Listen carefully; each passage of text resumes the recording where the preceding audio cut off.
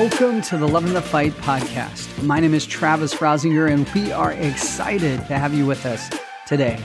Relationships are all around us. They're everywhere. Healthy relationships hold the key to success in life. We want to encourage you today to fight for love. I'm joined today by my co-host, my beautiful wife, Dawn Rosinger. Hey guys, thanks for joining us. Just a little background information on Travis and I. We are actually high school sweethearts. So we've been married for a little while. Along the way, we've had the opportunity to raise two amazing kids. We love Jesus, we love people, and we absolutely love encouraging marriages.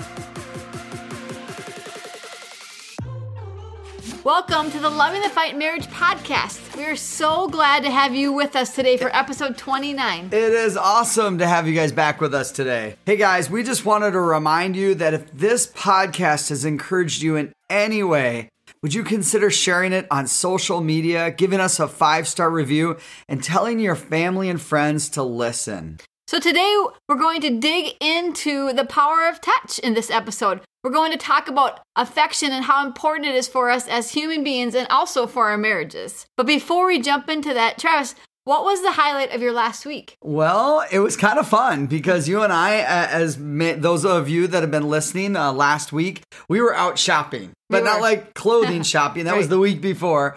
This last week, we were out looking for a vehicle, and we bought one. We love it. It's a Volkswagen. It's all-wheel drive. And we're super amped about it.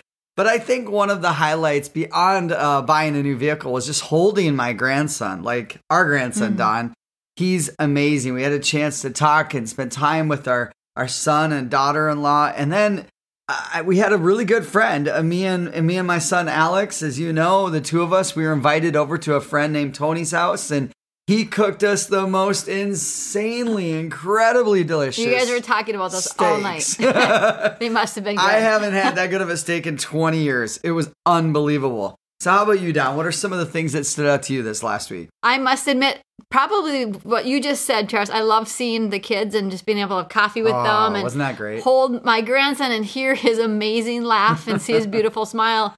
But this last Friday night, I got to speak at a women's event at Life Point Church in Ames, Iowa. And I just got to encourage the ladies, love on them, and just, talk to them about the story of Hagar and how God sees us. So that was a lot of fun. I loved being able to be there. And it was a great trip. It was just really awesome to be able to go down and spend some time down there with our kids in Iowa. Another just huge highlight, I'll say it real quickly, is the snow melted. When we got home, the temps are now in normal range and the snow's gone. Yeah, that's it's great. Going to be in the 60s. I heard almost 70. Yeah. We'll take it. Get some heat and some sun back.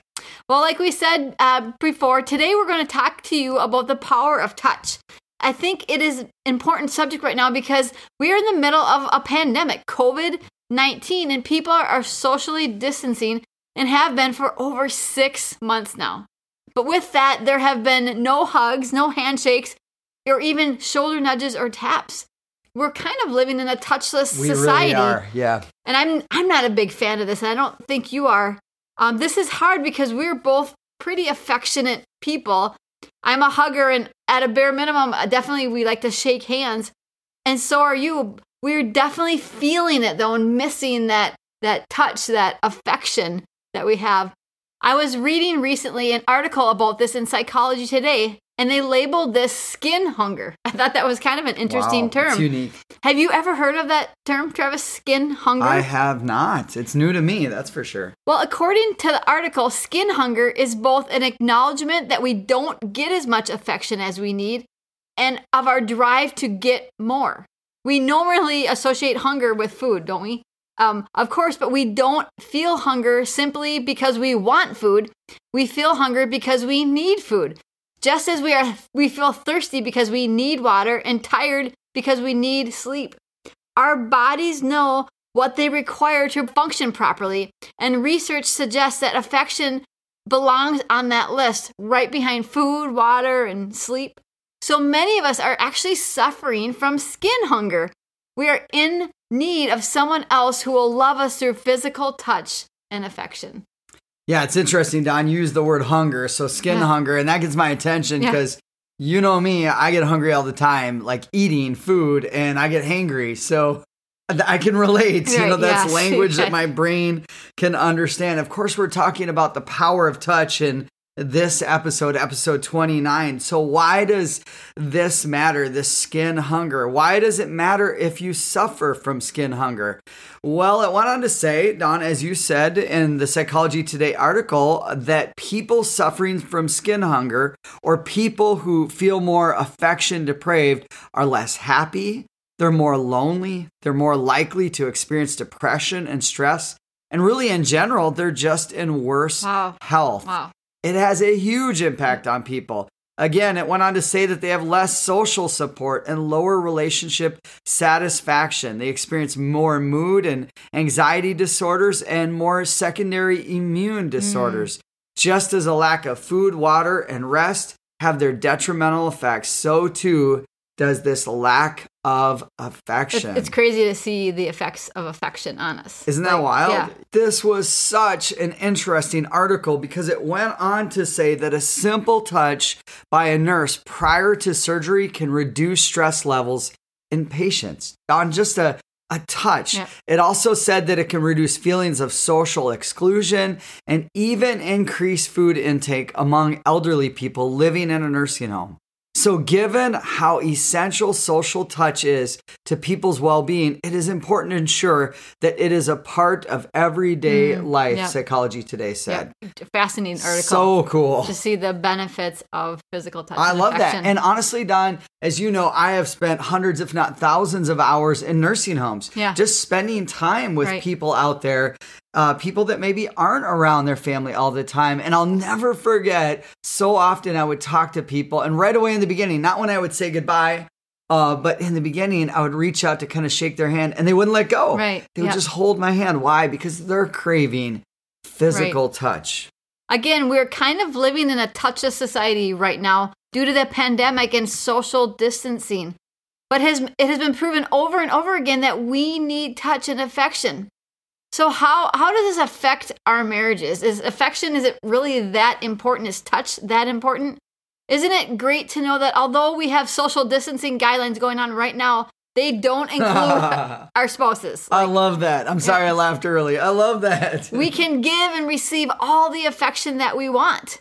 It would be terrible to have to be in our home and have to be 6 feet apart. I wouldn't like that. And it would be dumb. Right, it would just be dumb. It would be terrible to have a touchless marriage or a socially distant spouse. I would be bummed out. Travis, I know you're a very affectionate person in general, and husband. I am. I think I've hugged you maybe 15 times today. Yeah, and told you how beautiful you are. It's who I am. And you came from a very affectionate home growing up. I mean, your parents would hug and kiss and show affection, and I was just shocked when I saw that.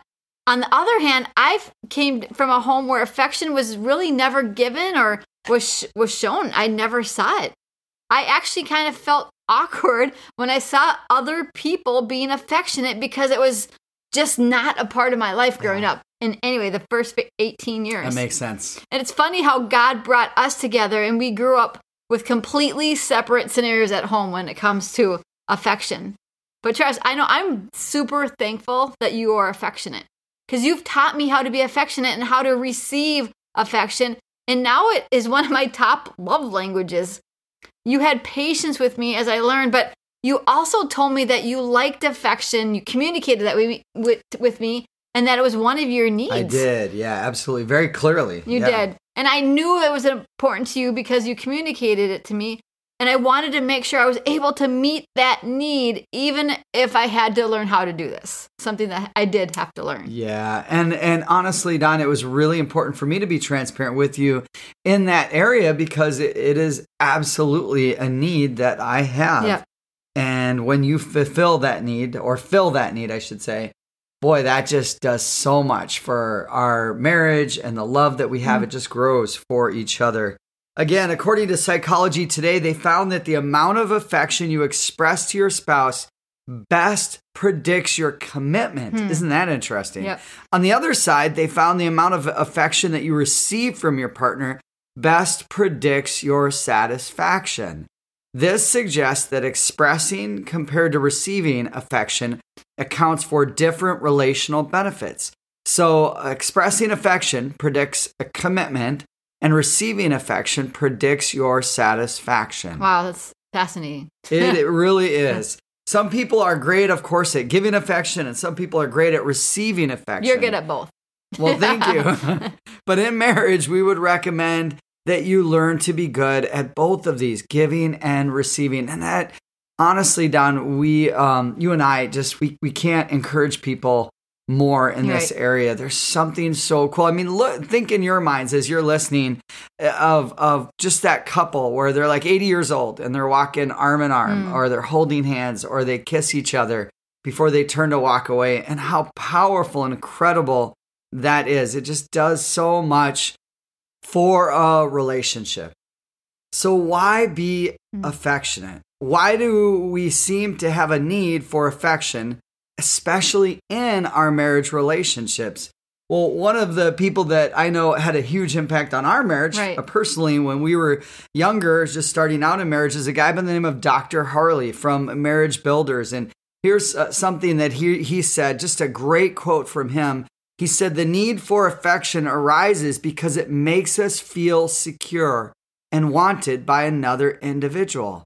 Affection," he says, "is the proverbial glue that holds relationships together." Wow, two really powerful things. That affection provides security, Don. That's what he's saying in marriage. But it also is like the glue that holds relationships together. I love that. That's so insightful by Dr. Harley. I honestly must admit that this is so true, Travis, because when you come up to me and you wrap your arms around me, I feel so safe and secure. It's that affection that when your arms are just wrapped, I'm encompassed in your arms. I love that feeling. I feel so safe and secure. Or when you grab my hand as we're driving in the car, I feel cherished and loved. I know I have talked to women, in the past who are married to someone who is not affectionate at all. And they do actually feel insecure in their relationship. They feel like maybe their spouse is either embarrassed of them or not attracted to them. And you know what? Maybe that's your marriage right now. Maybe there's listeners right now. This is your marriage. So what do you do if that's you? What should you do if, the affection isn't there and you want it, or you maybe not even sure how to give it? Yeah. And we're talking about in the marriage. Yes. Like, what do you do if your marriage is like that? I think the first thing that I would recommend you do is just take the time to let your spouse know.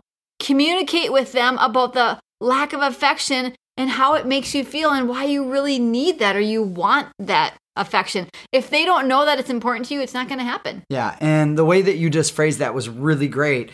We don't accuse them. We don't judge them. We don't come at them and say, "You're not giving me enough affection." You just share your heart and talking about how valuable the affection is. The next step is just to listen to your spouse's response and feelings as to why they may not show affection. I know my dad, he's a perfect example. He's just not a very affectionate person. When you go to hug him, he's really stiff. But a few years back, he actually let me know that his parents and his grandparents and his aunts and uncles, they were not affectionate towards him at all. He didn't know how to give or receive affection because it was never given to him. And so he didn't know how to just give it back. And that makes sense to me why he wasn't affectionate with us kids. Yeah, and we're talking about the power of touch, affection. Yeah. So third, we would want to encourage all of you listening, teach your spouse how to give or to receive affection. And often there are, like you just mentioned, you might be married to someone who just didn't learn that growing up. It might be easy for you and be more natural, but more uncomfortable or awkward for your spouse. So take the time, teach them. Yep. Not only teach them like through your own action and what you do to them that's affectionate, but also talk them through what you like as far as affection. Maybe you like your neck massaged, or maybe you like them to run their fingers through your hair, whatever that is. Clearly communicate to teach them, right? I know really quick, Trav, just one of the ways that you taught me is I just watched how you were affectionate with me. I saw how you would hug me or hold my hand or, rub my arm. I literally just watched it, your affection. And I just tried to, honestly, I mimicked it. I copied it until it became more natural for me. Yeah, that's great. The fourth thing that we would suggest is never forget affection communicates love. It does. It really does. So me as a person, if I am just totally dialed into myself and it's all about me, life, my marriage, everything is all about me, I might not choose to be affectionate. But if I start to think, wait a second, there are two people in this marriage and I want to communicate love, man, affection is one of the best ways. Again, going back to Dr. Harley, it's the glue that bonds us together. And so I need to remember that, Dawn, that as I'm affectionate to you, it is communicating, I love you, not only with my words, but with my actions. Lastly, we would suggest in the area of the power of physical touch is have patience. Yeah. This won't change overnight in a marriage, if it's a touchless marriage or a socially distanced marriage, but give it time and keep working on it, and it will slowly begin to change. Hang in there. Don't give up. It's time to feed that skin hunger. Skin hunger is both a feeling and a need. And the only way it can be met is by giving and receiving affection and touch. Remember, we are not limited. It doesn't matter what governor or what president or whatever says, we can or can't be together or have affection. In marriage, there's no limits. We can do anything we want. We don't need to social distance. Hugging, kissing, hand-holding, cuddling, slow dancing in your kitchen are all very acceptable and highly encouraged. And they help other areas of your marriage. Along with all the other health benefits of affection, it will truly strengthen your marriage and be a glue that holds you together. And I think that's the key, Trav. It will strengthen your marriage. And for us, it is a glue that holds us together. It is, And I appreciate that. Well, we just want to thank you for listening to this episode of the Loving the Fight Marriage Podcast. Remember, guys, you can do it. You've got this. Keep loving the fight. We'll see you next time. Thank you for listening to this episode of the Loving the Fight Marriage Podcast. If this podcast encouraged you, then be sure to share it with others that you care about through your Facebook page, Instagram, or other social media channels. Please hit the subscribe button if you have not subscribed, and please click like and leave us a review. Tell us what you think. For more conversations about marriage and what it takes to make sure that you are loving the fight, visit us at lovingthefight.com. See you next time.